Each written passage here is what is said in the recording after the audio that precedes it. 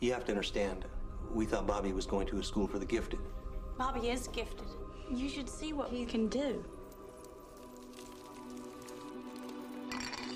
Have you tried not being a mutant? Since the discovery of their existence, mutants have been regarded with fear, suspicion, often hatred.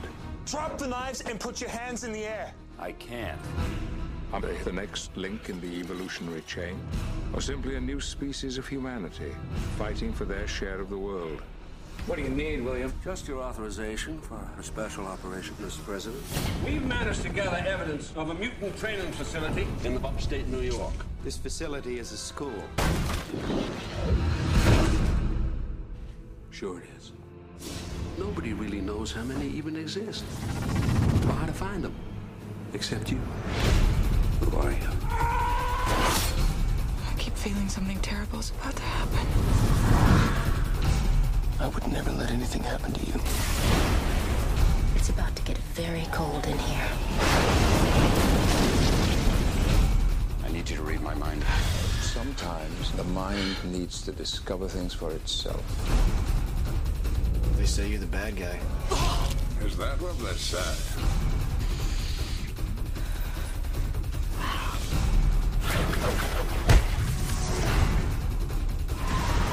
What a talent you have there. Most people will never know anything beyond what they see. I have faith in you. The next time you feel like showing off, don't. I used to think you were one of a kind, Wolverine. I was wrong.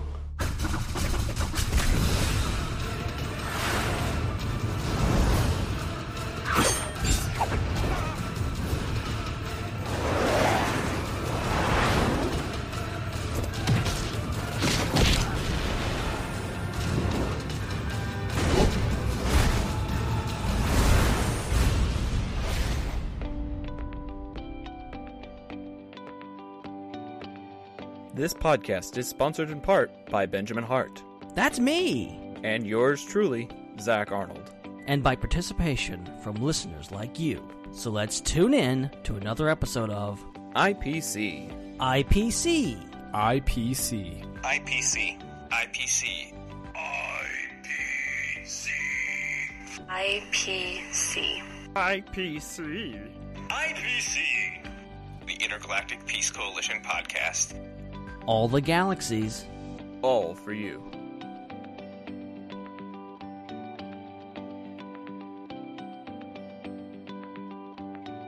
Hello, one and all, and welcome to another episode of the Intergalactic Peace Coalition podcast, broadcasting to you through the power of Apple Podcasts, Google Play, Podbean, and StarWarsUnderworld.com. My name is Zach, and yes, I'm back again. Some people have been asking about where I've been, and I've been doing a lot of broadcasting stuff for a local high school football team, but I am excited to be back with you all this evening for this particular episode, because we've got some Star Wars stuff to talk about.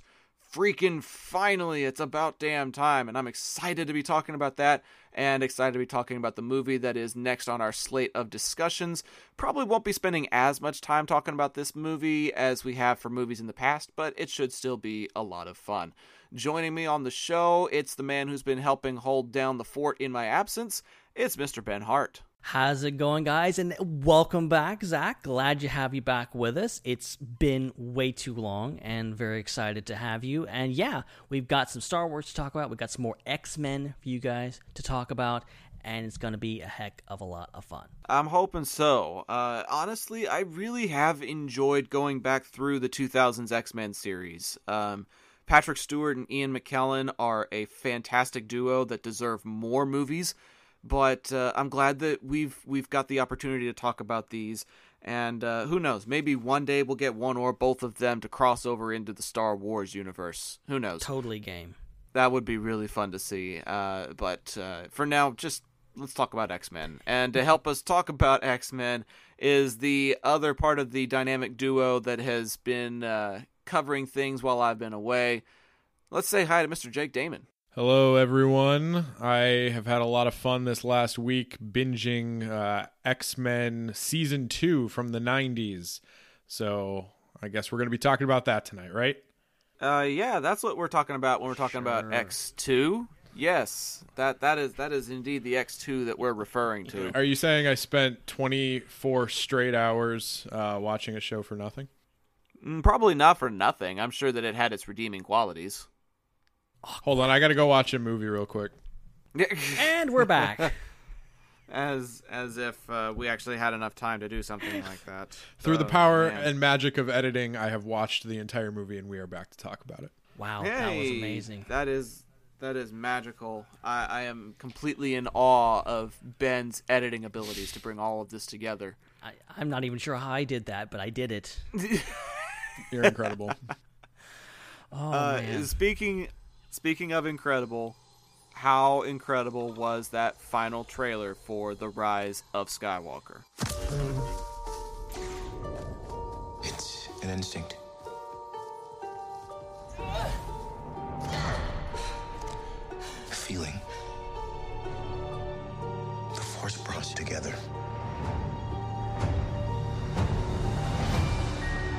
We're not alone.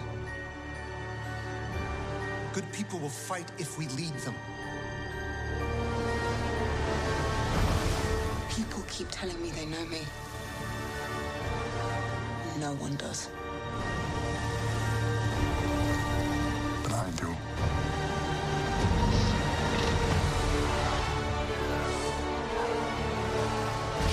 Long have I waited. And now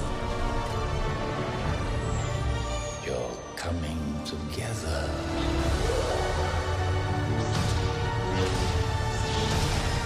Is your undoing. What are you doing there, 3PO? Taking one last look, sir. At my friends.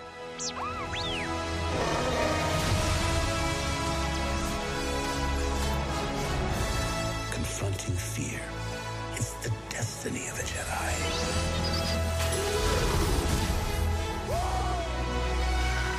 Your destiny.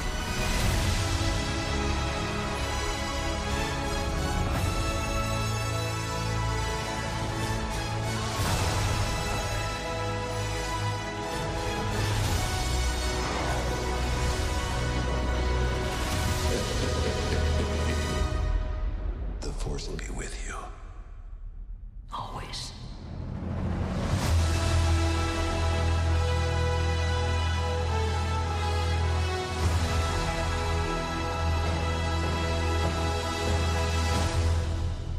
Pretty darn incredible, pretty amazing, and I feel like it was everything that I wanted it to be.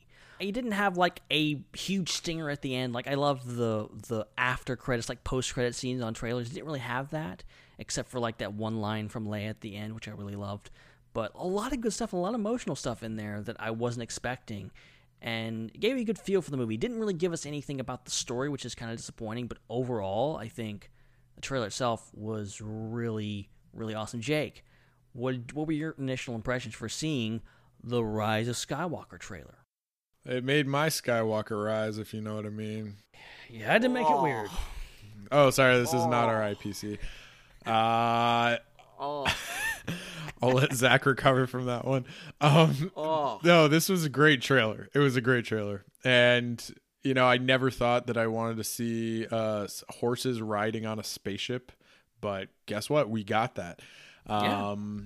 And I just think it was really, really cool to hear more dialogue from the Emperor. It was very haunting, and it was very nostalgic. I don't know. I loved pretty much every scene in this trailer. I'm trying to remember some of the new things that stuck out to me, but all I can think about right now is that poster that came out, because that was pretty darn cool. I love that poster. It might be my favorite poster out of all of the ones we've gotten so far. And there's just something about the angles that people are standing, and like Zori Bliss with her guns out, and Poe shooting. I don't know. There's just something about the orientation of the characters on this poster that's very appealing to me. And yeah, it was very, very cool final trailer. And it just made me all the more excited to see it in December. Yeah, the poster I thought was really impressive because I haven't a huge fan of the more recent posters. Like sometimes they'll create like a teaser poster, like the Last Jedi teaser poster that they released at Celebration was way better than the one they got for like the official theatrical one. But this one felt like kind of old school. It had the white border around it. They're obviously like, being that this is the last of the Skywalker saga, they're trying to go have a throwback, and I think they did a really great job with that.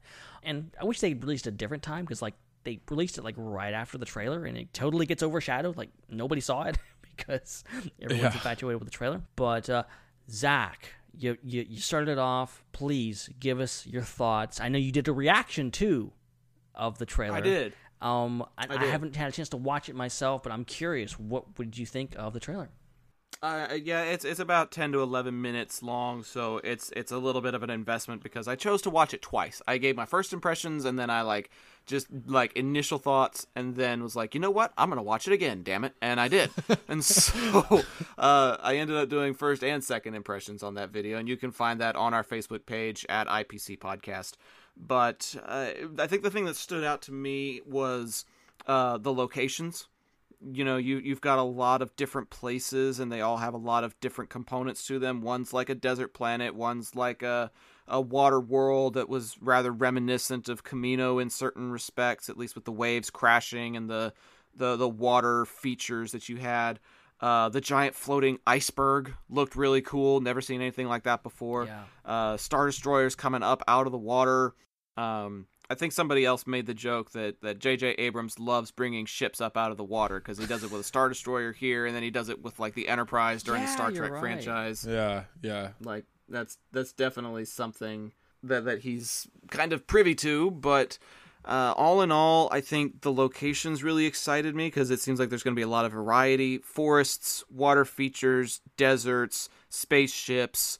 That final battle, assembling the fleet, and then seeing the fleets from the previous teaser, and then in this trailer, all of that coming together, it genuinely feels like it's going to be an actual Star War to finish out this saga, and I think that excites me a lot. Do you think that floating ice thing is in space, or is that like floating in the water somewhere? The TIE fighters were approaching it pretty much the way they would in space, so I think it's either going to be like some form of like an asteroid, part of an asteroid belt, or its shape actually reminded me a little bit of the shape that we had for Cloud City.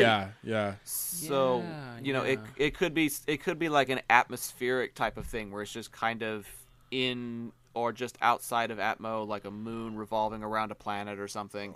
But yeah, I think it is kind of standing. Well, if it is floating, the idea of Cloud City is interesting because my thought is that this is where they find Lando again, and he's just kind of at a different mining type facility. It's just in a iceberg somewhere. Maybe there's also a thing with Kajimi, I think is the name of the planet. It's an ice planet where I think we see it in the first trailer. It's kind of this mountainous, like snowy planet. And it's where apparently they find Zori Bliss, where Babu Frick is. And so my first impression was like, okay, well maybe that's on Kajimi, but then it doesn't really look like it. It actually looks like a giant iceberg, like floating in an ocean. Yeah. And there's stars behind it. If you look to the right, there's stars in the background, like starry sky, as if it's space. So I don't know. It's and you see the reflection. It's like what is that? Like some people were actually thinking, and I didn't get this impression, but some people thought it was like in a cave, like it was a giant ice cave. And I'm not totally ruling that out because it's really hard to tell at this point. It's really just kind of this thing you look at and go, what is that exactly? Because it's hard to kind of pinpoint exactly what it is. But stunning imagery. Stunning. Yeah. Yeah, and I think that's what they were really paying attention to in this trailer was, like you said, there's not a whole lot of story that's being advanced, but there's a lot of visuals. It's a lot of very captivating visuals and a lot of quick shots letting you know that these characters are back and these are who they might be paired with. Like we saw Dominic Monaghan's character with Rose Tico in a shot. We saw Poe and Rey and Finn with 3PO when 3PO had his moment. We got a quick shot of Leia. We got a quick shot of Lando. We got a lot of these things kind of reminding us, hey, these are the people that are going to be in it. This is your reason to be excited. And while I guess it did kind of work that way, it was also just like a way of letting us know that the story plans to advance its plot with these people involved in this capacity. Right. And you can kind of start seeing, like, okay, where everyone's going to be. You know, Rey and Kylo are going to be on the water planet, or wherever that is, that giant ocean that they're seen fighting in. And Finn's going to be there. Yeah. And then there's, like jungle planet where the Resistance base is and where Rey is kind of fighting and training. And then there's stuff inside, there's Pisana, which is weird. And then there's the whole, Imperial fleet that apparently rises up you mentioned it rises up out of water. And a lot of people are saying that, and I thought that at first, but to me, what that Star Destroyer is coming out of doesn't look like water. I think it looks more like something more solid, like maybe ice. Yeah, it definitely had an ice look to me too. I'm thinking maybe it's either like it's like buried in the ground, or like maybe it's on that ice planet. Like, well, if it is ice, then it definitely used to be water at one point. Like there, I was about to say, ice is water, or did we not go to 6th grade science class? It's two different things. It's two different things. All right. Okay, never mind. Yeah, you're right. Either way, I think the idea of having ships already at your disposal is a fascinating concept, because a lot of times the ships get made in the shipyards and it takes a while for them to, come together. But to have them basically being pulled out of mothballs and being utilized again, if you will, like, that's an interesting thought that helps you assemble not only the First Order fleet, but potentially the remnants of the Imperial fleet. And to put all of those resources together, and the way Palpatine said, like, your coming together will be your undoing, it's almost reminiscent of what he did in Return of the Jedi, where he allowed them to come to him so that he could potentially wipe them off the face of the galaxy. Yeah, and if Palpatine has been lying in wait all this time, he has a plan. He has something up his sleeves, quite literally, that he's going to do. What fascinates me is, like, just like Return of the Jedi, which was, arguably one of the largest space battles ever, we're looking at even a bigger space battle here, because we've got all of these Star Destroyers that are just being literally pulled out of ice or water or whatever you're going to call it, and then we have this one shot of all of these rebel ships being led by the Millennium Falcon. You got the Ghost in there, you've got Nebulon B frigates, you got Hammerheads, like every ship you can possibly think of, like every ship seemingly from the entire saga in this, ready to take on these Star Destroyers is... You know what they need? They need a couple of yellow Naboo starfighters. Yes. Abso-frickin-lutely. How great would that be? Dude. Because that one shot we see is just like big cruisers, just like, freighters and cruisers and stuff like that. We haven't seen the fighters. Right? Because we could have A-wings, B-wings, U-wings, X-wings, Y-wings. Like, we could have the whole freaking alphabet mixed in there. Speaking of the Phantom Menace, there's a B-1 battle droid in there. I've been waiting for that. Sir. I've been waiting for that. I saw that. I love it that we're getting that. I'd like, even if it's just a background thing, I'm like, yes. Just that little acknowledgement. I love it. Ugh. Great. It's a great way to remind us of where we've come from and where we are. I always thought that it would be cool to, pull ships from the Separatist alliance and use them in your new alliance, because you've got those donut-shaped droid control ships that served as battleships in the Phantom Menace. And if you really need allies and if you really need a fleet, why not? Like, I think the way it worked in the Separatist Alliance, and maybe Dan Grievous can correct me on this after the fact, but the Trade Federation sided with the Separatist Alliance because it seemed more profitable for them. And if there's a way for this for the Alliance to be a more profitable venture than what the First Order offers, you can strike a deal with groups like them and the Commerce Guilds and even Black Sun if it means that they stand a better chance at surviving under this leadership than under a different one. That whole enemy of my enemy is my friend concept. And so if you can strike up negotiations like that in addition to building a resistance cell, then yeah, you've got a pretty formidable force on your hands. Yeah, and if you think about it, going back to like the Rebellion in the original trilogy was like this cobbled together fleet of different types of ships and whatever, and it was based on just all these different, this alliance of different factions kind of coming together and creating this fleet. Well, you go back to the Clone Wars and you've got the Separatist Alliance, which is also a cobbled together different types of ships kind of put together, and it's all based on, it's the same concept. The Separatists and the Rebellion were basically the same in regards to what part they played in the galaxy, except, the Rebellion was, mostly on the morally good side, whereas the Separatists you couldn't really tell sometimes. But what I find interesting is like my initial theory about when we first saw those Star Destroyers in the atmosphere, that the Imperial Star Destroyers, I'm like, well, what if the Resistance needed ships and they go and they find all these mothballed Star Destroyers that they would use? They might use these against the First Order. I think it's clear now that that is the Emperor's fleet, and this is literally the entire galaxy like coming together. And maybe Lando's gone off and assembled this giant fleet, and he's shown up like at the last second to go, okay, yeah, here's your fleet, here's everyone. Literally, I've got everyone here on my side to take out the Empire once and for all. Do you think the Emperor is going to die for good? I think he has to. Yeah. I think it's funny because I've listened to some podcasts and kind of done some research, and apparently, like in the original like scripts or ideas or whatever, the Emperor wasn't even supposed to show up until Episode 9 in what George Lucas originally intended, as like when he started seeing it as a 9-film saga. Oh, wow. Like Return of the Jedi was like a condensed version of Episode 7, 8, 9, or what he was trying to do with that. Wow. So it's kind of ironic that now we're coming back around and, oh, by the way, the Emperor's not dead, and he's come back, and they have to defeat him for the final time. And, so it felt pretty definitive. Throwing him down that shaft, his body exploded, seemingly. He was dead. Like, how can they do it now that it's even more definitive? Yeah. I don't know.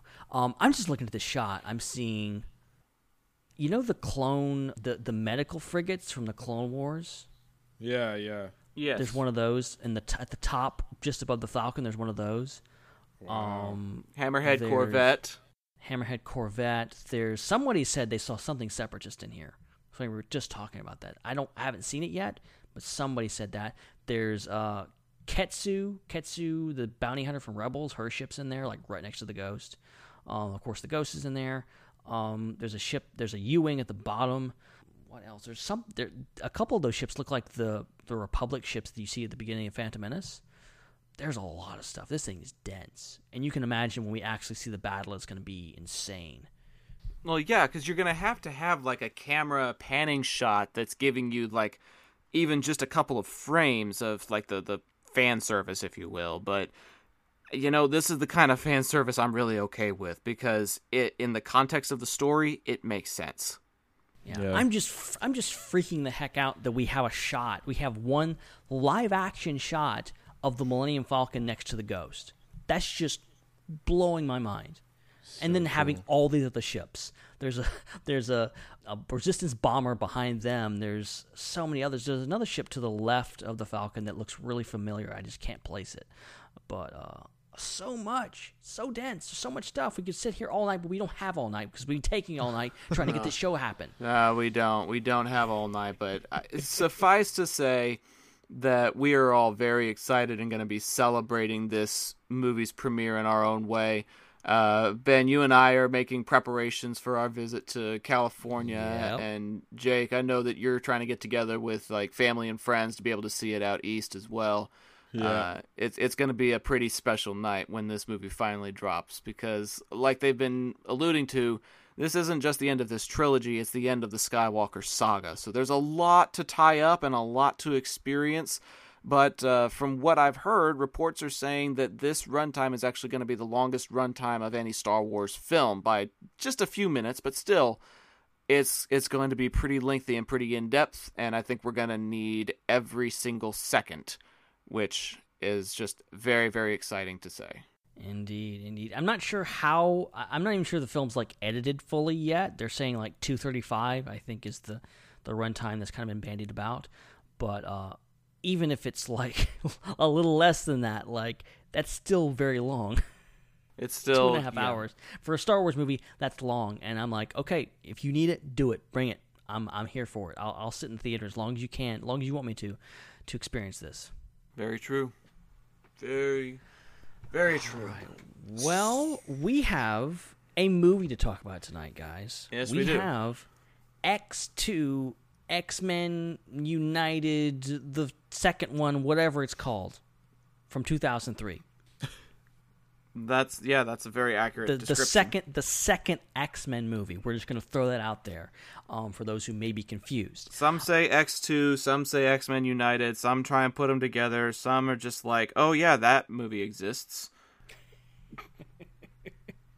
I have now, full disclosure here, I've seen all three of these movies because timing and the way we had to record these, I had to go ahead and watch the third one, which I'm blanking on the name. But, Last Stand, I believe. Last Stand, yeah. It's that forgettable. I'm sorry. No, I'm not gonna start throwing shit at it just yet. I'm gonna wait. I'm gonna wait. I'm gonna try to focus on X2 here because I liked this movie. I really like this movie. It's a lot longer. Speaking of runtimes, a lot longer than the first one. The first one is pretty brisk if you think about it. And I looked at the original time. I'm like, wow, that's a pretty short for like a superhero film. But this one makes up for it. Pretty long movie, but I think it gets the job done. Who wants to go first with initial impressions? Go for it, Zach. Sure. I actually just went back and watched it just a couple of hours ago, and it reaffirmed to me that this is probably my favorite of the X-Men trilogy, like this 2000s X-Men trilogy. Possibly one of my favorite X-Men movies in general. Like, I put it up there with like Logan and Apocalypse. Like this movie was actually really, really well done. Very well written, very well acted, great action sequences, a great finale, very emotional, very romantic, very well made. And I don't really have a whole lot more to like give as far as initial impressions go. It's a solid film. It covers everything that I would want from an action movie without going too over the top, which you can't really do because the movie came out in 2003. It's just a solid film, and they made the most with what they had, and it turned out to be a really good movie and a really good adventure. I dare say it's one of the better comic book movies that I've ever seen. Yeah, definitely. Jake, what do you think? Well, I could just echo everything that Zach said. I mean, he has a great point with all of that, and I don't think I disagree with any of it. This is the first time I've seen X2 in its entirety. I've seen almost all of it. I would say maybe 80 to 85% of the movie on different occasions through different clips and things like that. One time I almost got all the way through it, intending to sit down and watch it all the way through. Didn't get to do it, but from start to finish, this is the first time that I've seen it. And it was... because I've seen the first one so many times, I was able to pretty easily compare the two, and this one just feels superior in a lot of ways. And I love the character work in here. I love the continuing story, I should say, between Eric and Xavier and the state of mutants in the world. And there's a really interesting story and plot to this movie that really kept me on the edge of my seat the entire time. Yeah, I think one of the things that sets this movie apart from the others is that it hits the ground running. You know, the assassination attempt on the president is very different from how you opened with the first X-Men movie. And by doing that, you know, you're kind of setting the tone for, you know, the intensity and what kind of things to expect for the rest of the film. This one, obviously, in true sequel fashion, I think it improves on the first one. It continues it, and it does something different. It's not just about like, okay, let's do the first one again, which is what a lot of sequels do. It's about, okay, let's change things up. Let's kind of take off. It is interesting that they kind of, at the end of the first one, they're like, okay, well, what happens if they come to your school and they try to take your kids? And they kind of immediately go to that kind of scenario of like, okay, what if the government tries to take this, and what kind of exploring that danger, the looming danger of discovering the school and discovering these kids and the government taking them as a threat, which I think it was a good storyline. Obviously, it is really good because it makes for an interesting kind of follow-up to the first one, kind of establishing what the status quo is and then just tearing it all down in this one, which is, I think, is any good story.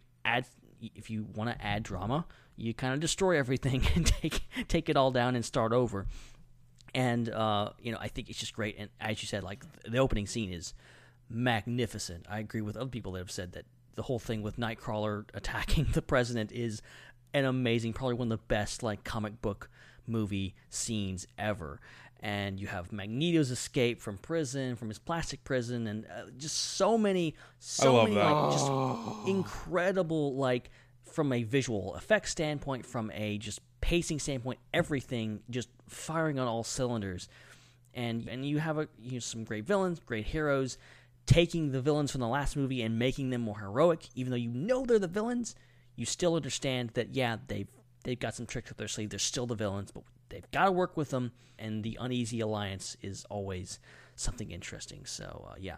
Well, it gives you a chance to root for the villains, which is fun sometimes. One thing I love about these movies is the fact that, like, all these people have powers, I should say, and with powers come things that are their weaknesses and things that will immobilize them, and like you can be really creative with that. And how Magneto or Eric, I'll call him Eric, how he is immobilized and pretty much helpless. He's just a human being at that point, is when he's put in this plastic prison. And it's such an interesting setting because he there's nothing he can do. He's easily taken down. And it's very, very interesting. And how he wears the helmet to immobilize Xavier, and the play there is just very interesting. But I love anything in the plastic prison. It's just an interesting thing for the character, and it's interesting how he ends up escaping, which we can talk about. But absolutely, that's probably like one of my favorite scenes. I would make it the quote of the night, except you kind of have to watch it. I love it when a movie takes its time with setting something up, and like it makes you pay attention, because like you have the whole. It's not like he escaped like within the first 10 minutes of the movie or something. And it takes its time with, like, you see Mystique going into the bar and befriending the guy, and you're like, okay, what's going on here? It kind of makes you think. And then she ends up, knocking him out, literally putting a needle in his butt. Which I completely missed. And then you go along and you're like, okay, well, something's going to happen, but I don't know how. And then you just see Magneto pick him up and he goes, yeah, too much iron in your blood. I'm like, oh my God, he's actually going to do that. And he, pulls the iron out of his body because it was undetectable, but now it is. And that's all he needed was that little balls of iron, and he destroys the entire place with that. Yeah. Yeah, he only made like 3 balls out of it. It makes a disc for himself to float on. Which is the thing from the comics. I loved that, how he has that little platform that he rides around on. That's a So thing from the good. comics, yeah. But like I mentioned to you guys before the show, there's a lot of like metal related body horror things that just make you cringe and like, oh, what a terrible way to die in this movie. Like the iron being pulled from his blood in the plastic prison, and also that lady with the who needs her fingernails cut. The fingernail lady. Yeah, she needs a manicure. Well, Logan, yeah, exactly. Logan just sticks that needle of adamantium into her, and it just starts oozing out of her eyes, and she just sinks to the bottom. I'm sorry, but her whole character just makes my skin crawl. Yeah. Because from Wolverine's standpoint, you can kind of like, you can get like, okay, at knives coming out of your hands, that's painful, but it's not like gross in a way. Hers is like, oh, let's take your fingernails and let's extend them out like 3 feet. Oh. And you can imagine like just the sound effects and the way they do it, it's just like, it just grates on you. And then her whole thing with just like her cracking her knuckles and doing all this kind of stuff, like you know something's up with her from the moment she shows up on screen. Just so creepy. Yeah, I feel like I could deal with claws coming out of my hands, but if I had little metal fingernails that extended from the tips of my fingers, I don't know if I'd be able to live with that. Yeah, cut your fingernails, people. Don't let them get that long. Yeah. I've seen people with fingernails that are pretty long, and it's just like, oh, how do you survive? Now, I'm not talking about like our friend Nicolette, like oh, those are close. They're pretty close, but not quite there. Like I'm talking like the like what you see on Family Guy, where Peter's got like the really long fake nails that he's painting. Oh my gosh, when he's yeah. working at customer service or whatever. Yeah, it's like that. Only I've seen it in reality, and it's just like, oh no, thank you. Yeah. But again, see, I'm watching the scene back, and like she like punches him like really fast, and you're just like, oh god, that's gotta be painful. Like she's like continually just like poking him in the back with the nails, like just so Yeah. And I think that's an area where this movie actually really shines. Is even though it was made in 01, 02, 03, like filmed around that time, and the movie came out in 03. They really know how to create some gripping visual elements without going over the top with it. I think one of the other areas that they did a really great job with was Halle Berry's character Storm. Yep. Creating like the tornadoes in order to get away from the fighter jets, and then using those storm abilities in the final fight sequence. There were a lot of times when you had like thunder and lightning and stuff going on, and it adds like a little bit more depth to the situation because you've got a lightning bolt flashing just outside or what have you. Yeah. And that's a classic sound effect and some classic visuals that are never going to get old. They're never going to get out of style. And then when you combine that with adamantium out the eyes and iron in the blood and, some of the other things that they were able to do, like the veins popping whenever Rogue is taking somebody's essence. It's little things, but when you combine that with a really strong acting performance from pretty much the entire cast, it makes for a really good movie. Yeah. Yeah. And you mentioning the plane sequence, I love it when Rogue gets sucked out and then Nightcrawler goes after her. Yeah, like I was totally on the edge of my seat with that one. Like oh, she just freaking flew out of the plane. Like, how are they going to fix that? Like, she's dead. No, I love that character. And one thing I don't want to forget to mention at all, I really forgot how good of a villain Stryker is. I thought he didn't overdo it, but he's just a true enemy of mutants in general, which means that he's not going to take sides in this battle between the mutants, between Eric and his people and Xavier and his people. He's just against them all, which means that they've got to work together against him initially, and that makes for an interesting story. So I really like Stryker on multiple fronts, because not only is he a antagonist against mutant kind, whereas in the first movie, you're right, we had like the superior mutants versus the get along with everybody mutants. And you're like, okay, that's kind of an interesting story, but it's mutant versus mutant. Now it's man versus mutant, right, if you will. And not only do you have that component with Stryker in there, but Stryker also had a son that went to Xavier's school. So it's personal. Yeah. And then not only that, but he also was basically Logan's creator.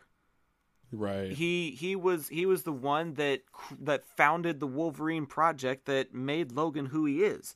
And that was a big storyline in the previous movie, and a big part of what was going on in this movie is Logan still doesn't know where the heck he comes from.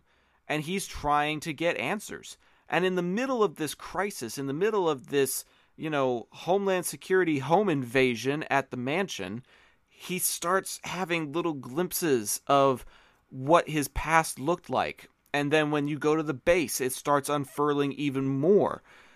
So not only do you have a villain that is just anti-mutant, who works for the military, who had a child that went to Xavier's school, but he also created the Wolverine Project. Stryker is probably one of the most integrated villains in all of X-Men. Yeah. Because of all the different facets that he has and the different parts of the franchise that he's included in. Yeah, we also get a young version of him in the X-Men prequel series too, so that's... Shh. Spoilers, darling, spoilers. Whoops. No big deal. I've heard a lot of spoilers. I didn't hear that one though, so... I mean, he's a pretty big part of him. So what I find interesting is they do a lot of there is kind of a lot of retconning here in regards to not retconning, but reverse engineering of the plot in regards to him being the creator of Wolverine. That's a pretty big deal, and he wasn't talked about prior to this. And just all of this, and with the what's going on between the mutants and people and all this kind of stuff, and him kind of manipulating that and manipulating certain mutants to do certain things and all this kind of stuff, and creating a really a great villain that is he has good motivations, not good motivations, but motivations that are understandable in a way, because you get that his son was kind of messed up, and he tried to get help from Xavier, and it wasn't to his liking, and some good backstory there between those two characters. And what's funny is I almost feel sorry for Jason. They ran off and left him in the end. Yeah. And I know he was kind of being evil, but he was also being manipulated. So kind of feel sorry for that guy. He could have been helped. Yeah. He blew up in the whole thing. I've got to mention what my absolute favorite scene in this movie is. And it's when they're on the jet and Eric asks Iceman, what's his name, Bobby's brother John, what his name is, and he goes, my name's John. And then he goes, what's your real name? And he says, Pyro. And he explains how he can manipulate fire, but he can't create it. And Eric goes, you're a god among insects. Don't let anyone tell you any different. I love that. And it's a defining moment for the character if you know where he goes after that, because, I love that scene. Yeah. I think Ian McKellen kind of got the better part of the script, because almost any time that he's talking, you kind of have to just sit down and listen. Yeah. Because, that scene in the jet, the scene in the prison when he confronts his jailer and he's like, too much iron in your blood. And, there's another sequence kind of towards the end when he's changing the situation in Cerebro 2.0 to, instead of targeting mutants, he's just targeting humanity. Yep. His actions and his motives and just the way that he carries himself, it's how you picture Magneto in the comics, that arrogance, if you will. But it's not the kind of arrogance that you get from somebody like Joffrey from Game of Thrones. Right. It's not a bratty arrogance, it's more like an affluent arrogance, where it's like, this is how things are supposed to be. Yes. And I'm just making the world the way it's intended, or the way that it's meant to be, or something like that. Yeah. And it's scary. And it's funny how last week I was talking about how it really took me a minute in his first scene to kind of like not see Gandalf or not hear Gandalf in his voice. Yeah, this is true. But in this movie, it's like you've totally bought into it. Like you've totally and I'm not saying that after that first scene is pretty, and even the next one, it's pretty apparent like he owns this role.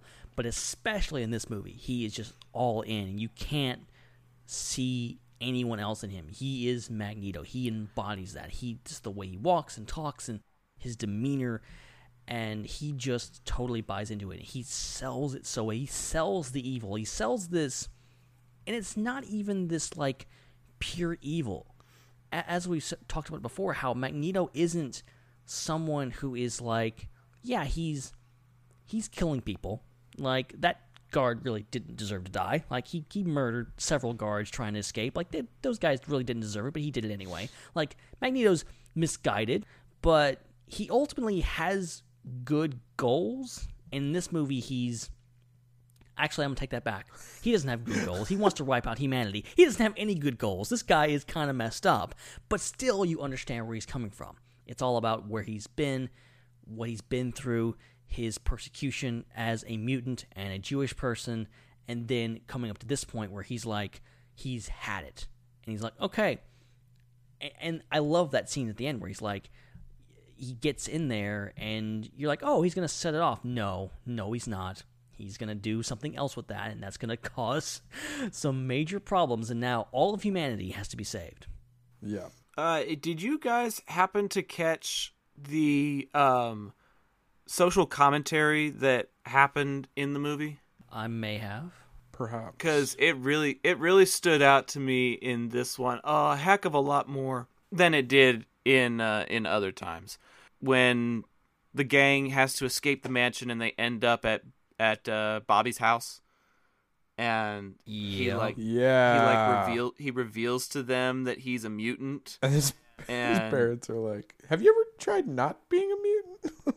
Exactly. It's like, instead of saying a mutant, you should change it to gay. You know exactly. what I mean? Yeah, it's funny. I just went to a YouTube clip and I saw that scene, and the name of the YouTube clip is Bobby Comes Out. Yeah. It's basically what it is. There's a comment from someone says, since it was recently revealed in the comics that Iceman is gay, the title has a whole new meaning. Oh, wow. Yep. Interesting. But I love the, have you just tried not being? I love that, like, we would think of it as like, oh, this would be fantastic. You got superpowers. What parent wouldn't be proud of their son for having superpowers? But it might not be that way. It might be more like this. People will be freaked out that you can turn a hot cup of tea into ice. Yeah. And it's also just this metaphor for anybody that, you know, people are the way they are, and if they come out a certain way that's not considered normal, people are freaked out. Right. Well, yeah, and I think they're also trying to, like, equate homosexuality to the natural order of things, the way the mutations are. It's like, this mutation is a part of who I am. My sexual orientation is a part of who I am, kind of thing. Like, they're trying to create those parallels in there. And while I know they were putting kind of a comedic twist on there, there's also something to be said about trying to make that kind of commentary in 2003. Right. Yeah. You know, It's like, kinda, that was... Yeah, it that feels was pretty it feels ballsy. like that would have been something that they would have done in 2019. Yeah. Instead, they're doing it in 2003. What I feel like was just starting to turn the corner on, like, okay, movies, TV shows. Because I remember in the 90s watching, well, not in the 90s, but watching it kind of later on, but in Seinfeld, where it's like, he's gay. Now, there's anything wrong with that. Right.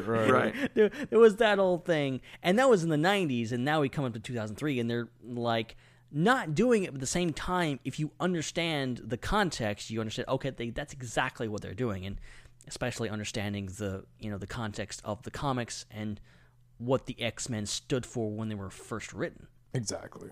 Yep, it's very true. It's very, very true. Well, we've had a lot of really great talk so far, and I know that it's rather brief, but we're going to take our commercial break now while we've got a break in the action. We'll come back with favorite characters, favorite moments, and then final thoughts and planet scores when the IPC podcast wraps up.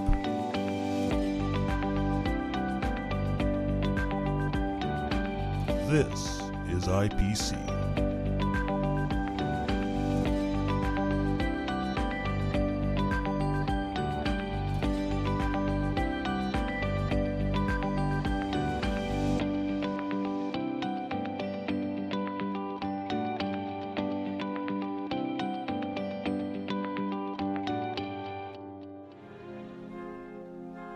Greetings, this is Obi-Wan Kenobi, and I have drifted into the underworld. The Star Wars underworld. I have a bad feeling about this. Hey y'all, this is Ben Hart here. I know y'all just heard me on the IPC talking all things geeky and fun. Now I'm here to tell y'all about my other podcast. It's called The Star Wars Underworld, about all things Star Wars. We talk Star Wars The Clone Wars, Star Wars The Force Awakens, Star Wars Last Jedi, Rogue One, A Star Wars Story, and so much more. I record it with my friends Chris and Dominic, who are here to tell y'all all about it. Hello, Chris. Hello, Ben. I'm so excited to talk about Star Wars this week. It's fun. It's funny. We're going to have a great time. Hey, guys, I am so nostalgic for mall packaging, and I love being on the Star Wars Underworld podcast talking all the latest Star Wars news. Well, now that y'all had a little taste of the show and you know what to expect, you should check out more episodes by going to StarWarsUnderworld.com or by searching for the show on the iTunes, the Apple Podcast, the Google Play, and all sorts of things. And may the Force be with y'all. It's a wrap, eh?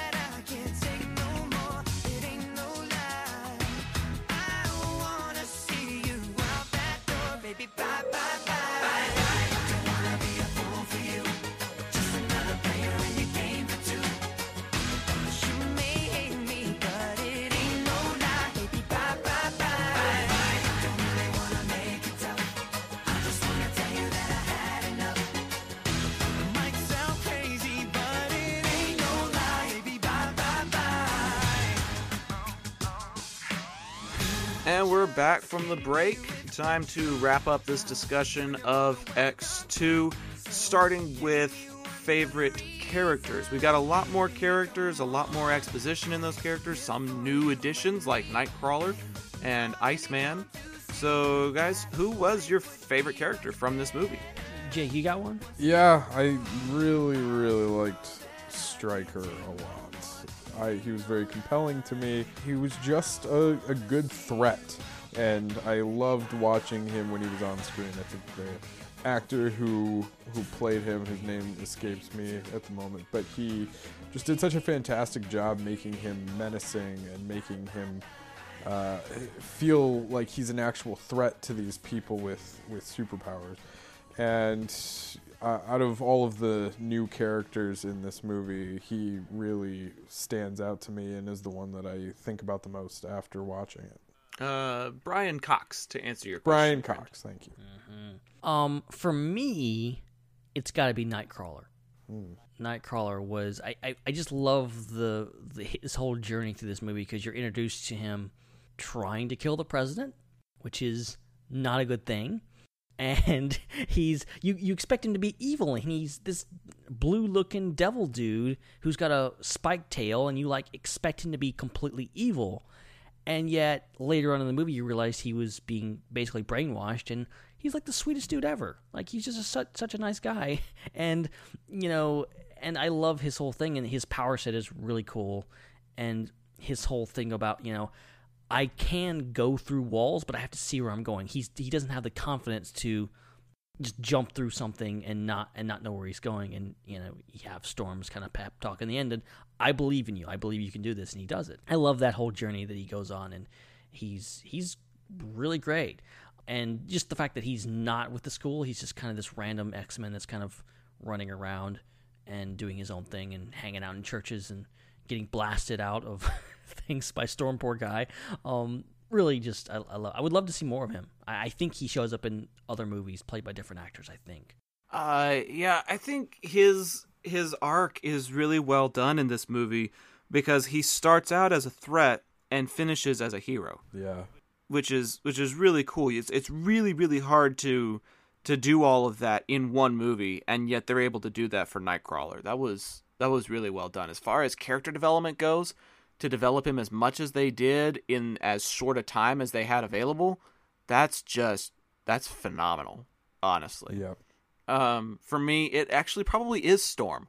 As much as I love Magneto, as much as I love Logan, as much as I love Professor Xavier, those are all kind of, the standard answers. But if you really think about it, Storm was kind of the glue that was holding everything together. She was part of the strike force that went and found Kurt at the beginning of the movie. She was the pilot that helped them with their escape. She was part of the team that helped go to the base and helped save the day out there. She's the one who kind of sparked confidence in Nightcrawler, like you said. She was a friend to Jean. She was a confidant for Kurt. She was a reliable, dependable help for the professor. And she was a teacher on top of all of those things. So I really liked Halle Berry's performance in this one. She did a really good job. Yep. Yeah, she's... I liked her a lot more in this one than I did the last one. I felt like she wasn't given a whole lot of good stuff in the first movie, and also her performance just came off weird because I think all of her lines were like dubbed over for some reason, whereas there was several scenes where like you could tell it was actually her talking, which was great. You know what happens to a toad in a lightning storm? Classic line. Very, very nicely done. On to favorite scenes then. Any particular one come to mind, fellas? I already said mine. Yeah. It was the breakout of the prison? No, well, that's a very close second, but mine's the one between Eric and John / Pyro on the plane. Their conversation. Yeah. Fair enough. I feel like I'm being redundant here, but I got to go back to the very first scene with Nightcrawler. That White House. The attack on the White House. Yeah. Yeah. It sets the tone. It really sets the tone and gives you an idea of what to expect for the rest of the movie, which is a lot more of the same. It's also, I think it presents a commentary on this universe and what they have to deal with, because ultimately the ultimate goal here is like, okay, to say that mutants deserve rights just like anyone else. They don't deserve to be discriminated against or whatever. They deserve to live free and be normal people and treated like everyone else. But you can understand from a certain point of view that people in this universe would go, okay, now we have people that we have to deal with normal human beings doing bad things. But what do we deal with? How do we deal with people that literally have superpowers? They can walk through walls, they can teleport. How do we guard against that? How do you guard against someone literally walking into the White House and trying to kill the president? And they can't stop him. They literally cannot stop him. It was only for that one guy being able to shoot him, and I guess making him snap out of his whole thing. The president would have been dead. And I understand from a certain point of view that would be really bad. And ultimately, it's like, well, there's good mutants and there's bad mutants and whatever. But like someone, if I was in that universe, would be like, let's talk about these mutants because they're kind of out of control and it's kind of scary. Yeah. That's very true. It's interesting. Going off of that, I just found a little piece of trivia on the IMDb X2 page. The replica of the president's desk in the Oval Office was so detailed that it took them 2 months to build it. Wow. Just that. So yeah, you don't want to mess that up, because if you do, it'll take another 2 months to get you something back. My favorite scene is probably the breakout scene from the prison. Like I loved the setting, and then I loved the means of being able to get out, and the fact that he knew that it was Mystique who gave him all that extra iron. He's like, never trust a beautiful woman, especially when she's that interested in you. I'm like, dude, you've kind of played yourself. However, I think I would be a little remiss if we did not take a minute to talk about Jean's sacrifice at the end of the movie. Yes. Yeah. Because that's kind of a big deal. You know, Scott wanted to go out and save her, and she's out there trying to save everybody else. And then, you know, her telekinetic powers are like, and her telepathic powers really come into play here, as she's using one hand to lift the jet, one hand to deflect the oncoming water, and then also having a telepathic connection with Charles to communicate and say her goodbyes. Like, it's a giant culmination of things, and you recognize that it's a big sacrifice and it's a heroic move. And, you know, you've got the love interests that are now feeling heartbroken over all of this. You know, there's a lot going on in just a couple of minutes, and yet it's still orchestrated so well that it tugs at the heartstrings, like, a lot. Yeah, to be honest, I wasn't as affected emotionally as I thought I would, because I knew about the whole Dark Phoenix thing. Like, I know kind of the mythology surrounding that, and I knew she wasn't actually going to die. You have no heart, Ben. I know. Mr. Hart has no heart. And I'm not saying like it wasn't emotional, because it is. It's really an emotional scene, but even before I saw Last Stand, I knew where this is kind of going. Yeah. I know she comes back in some form, and now seeing that, I'm like, yeah, I mean, I guess it could even be more emotional. I don't want to spoil it for anyone, but it could be considered more emotional considering what happens in Last Stand, because they get her back, but they kind of don't.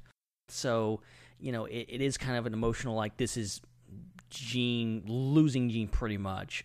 So, yeah, I mean, it's a great scene, and it shows her power just in this movie, and, like, how, like, she's able to block out Nightcrawler, she's able to communicate with Professor X, she's able to stop Scott, and also lift the plane and hold the water back at the exact same time. Right.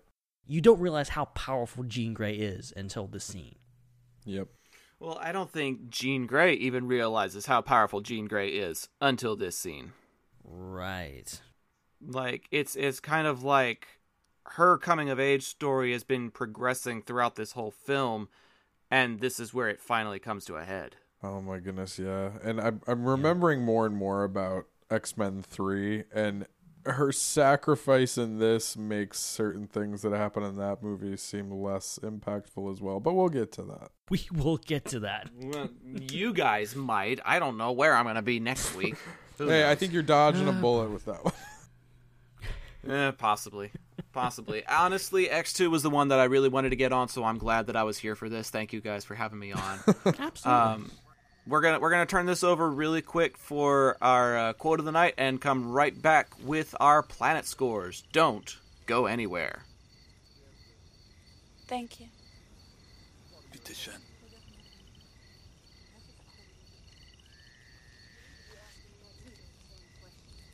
Can you hear what they're saying? I could take a closer look. His name is Colonel William Stryker, and he invaded your mansion for one purpose. He wanted Cerebro. Or enough of it to build one of his own. But that doesn't make any sense. Stryker would need the professor to operate it. Which I think is the only reason my old friend is still alive. Oh my God. What are you all so afraid of? While Cerebro is working, Charles's mind is connected to every living person on the planet. If he were forced to concentrate hard enough on a particular group, let's mutants, for example, he could kill us all. Wait a minute. How would Stryker even know where to find Cerebro in the first place? Because I told him. helped Charles build it, remember? Mr. Stryker has powerful methods of persuasion, even against a mutant as strong as Charles. So who's the Striker anyway? He's a military scientist. He spent his whole life trying to solve the mutant problem. If you want a more intimate perspective, why don't you ask Wolverine? You don't remember, do you? William Stryker, the only other man I know who can manipulate adamantium. The metal on your bones. It carries his signature. But the professor... The professor trusted you were smart enough to discover this on your own. He gives you more credit than I do. Why do you need us? Mystique has discovered plans of a base that Stryker's been operating out of for decades. We know that's where he's building the second Cerebro, but we don't know where this base is. And I believe one of you might. The professor already tried. Once again, you think it's all about you. Oh, hello.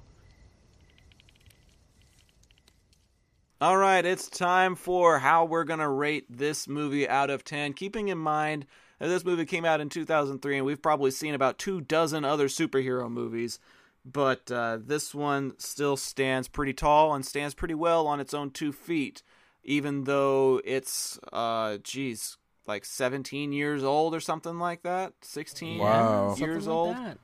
Yeah, it's getting up there, but it's still kind of holding its own, so let's see how it fares. Ben, what do you give this as far as planet scores go out of 10?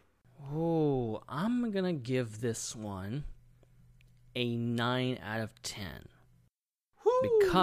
Because, okay, I'm taking one giant point off because, and this is something maybe I'll address next week, but I do not like how these movies are treating Rogue. I think she's been a vastly underused character, and I think it was one of the things that stuck out to me after seeing this movie. I'm like, Rogue was just stuck on the ship the entire time. Like, why wasn't she doing something? And I know her power set maybe isn't quite set up to, like, do a lot of fighting and stuff like that, but, like, she could have been a little more useful. I feel like she's been in the background for too long. And she's a really interesting character, and she was the first character we were ever introduced to in this franchise. So I'm like, why aren't you doing more with this character? And she really didn't have much to do in this movie. But on top of that, there's so many other good stuff, so much other good characters, and just an amazing movie all around that really, as I said, built on the first one so much and expanded the universe so much. Mm-hmm. That's fair. It's very fair. Jake, how about you?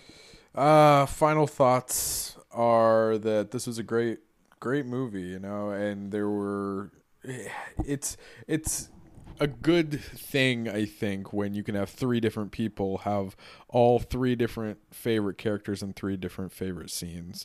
You know, it means there's a lot of good there.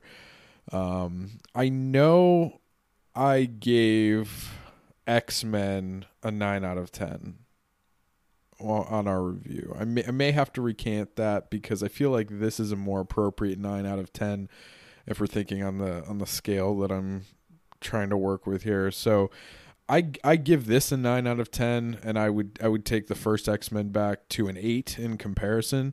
Not taking anything away from that movie, it's still great. 8 is nothing to shake a stick at, but this I think is even better than that and deserves to be a little bit higher than X-Men. So yeah, I give this one a 9 out of 10. Alrighty, very fair.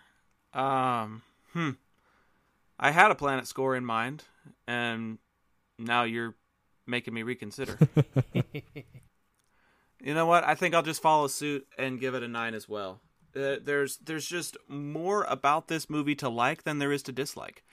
Even as old as it is, like I said, I put it up there as far as some of the better X-Men movies. When you're talking about movies like Logan and Deadpool, and I think my favorite of the new trilogy would be Apocalypse. But there's a lot of really, really good things in this movie. And to be honest, if you didn't watch Last Stand, then this is actually a really good movie to kind of like finish with, You could, in theory, stop right here and go to the new trilogy, and things would still make sense. And so it stands on its own really well. It has some great acting, great writing, great action, great storytelling. You know, there's just a lot about this that is so good. That, yeah, there's elements like Rogue in there, and yeah, there's some cheese and some cliches, and that whole coming out scene might have been a little overdone and a little overacted, but I blame the parents for that. The parents' characters were the worst. But overall, just a very fun movie to watch with a lot of really great components and characters, and it's hard to knock on it. It really is. So yeah, I'll give it a 9 as well. Yeah. Absolutely. Yeah, we're all on the same page here. Yeah, we are, for once. A quick thank you to our patrons who help make this podcast possible, including Joey, Jake, Rachel, Dan, Parker, and Carrie. You all help keep the lights on and help keep us going, and we cannot thank you enough. If you're interested in becoming a patron, then just go find us on ipcpodcast.podbean.com. There is a support page or a patron link or something like that you can find there. In addition to our entire library of episodes, they can all be found there. You can find episodes on StarWarsUnderworld.com as well, in addition to Apple Podcasts and Google Play. So be sure to go find all of those places and find us on social media as well. Facebook, Twitter, Instagram, simply searching IPC Podcast. Yeah. Whew. It's been a while since I've done that, reader. I was kind of jumping all over the page there like, oh, okay, we got that. You still did it better than I would. We still got all of that other stuff in there to talk about, but we'll talk about it on the flip side of our food discussion for the evening. It's going to be a little deviant from what we traditionally talk about, but it's going to be a cool story that I want to share with you guys. So, ladies and gents, get out your hashtags. Put them in the chat. Put them on social media, Facebook, Twitter, Instagram, Pinterest, anything else that carries a hashtag, because it is time for hashtag BBQ Watch. Barbecue. Barbecue. Barbecue. Barbecue. Barbecue. Barbecue. Barbecue it. Barbecue it. Barbecue it. Barbecue. Barbecue sauce. Barbecue sauce. Barbecue. Barbecue. Barbecue. Barbecue. Barbecue. Watch.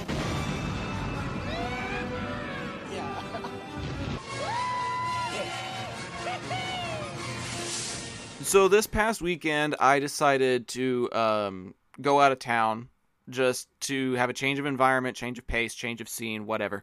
Went to this little town in East Texas called Tyler.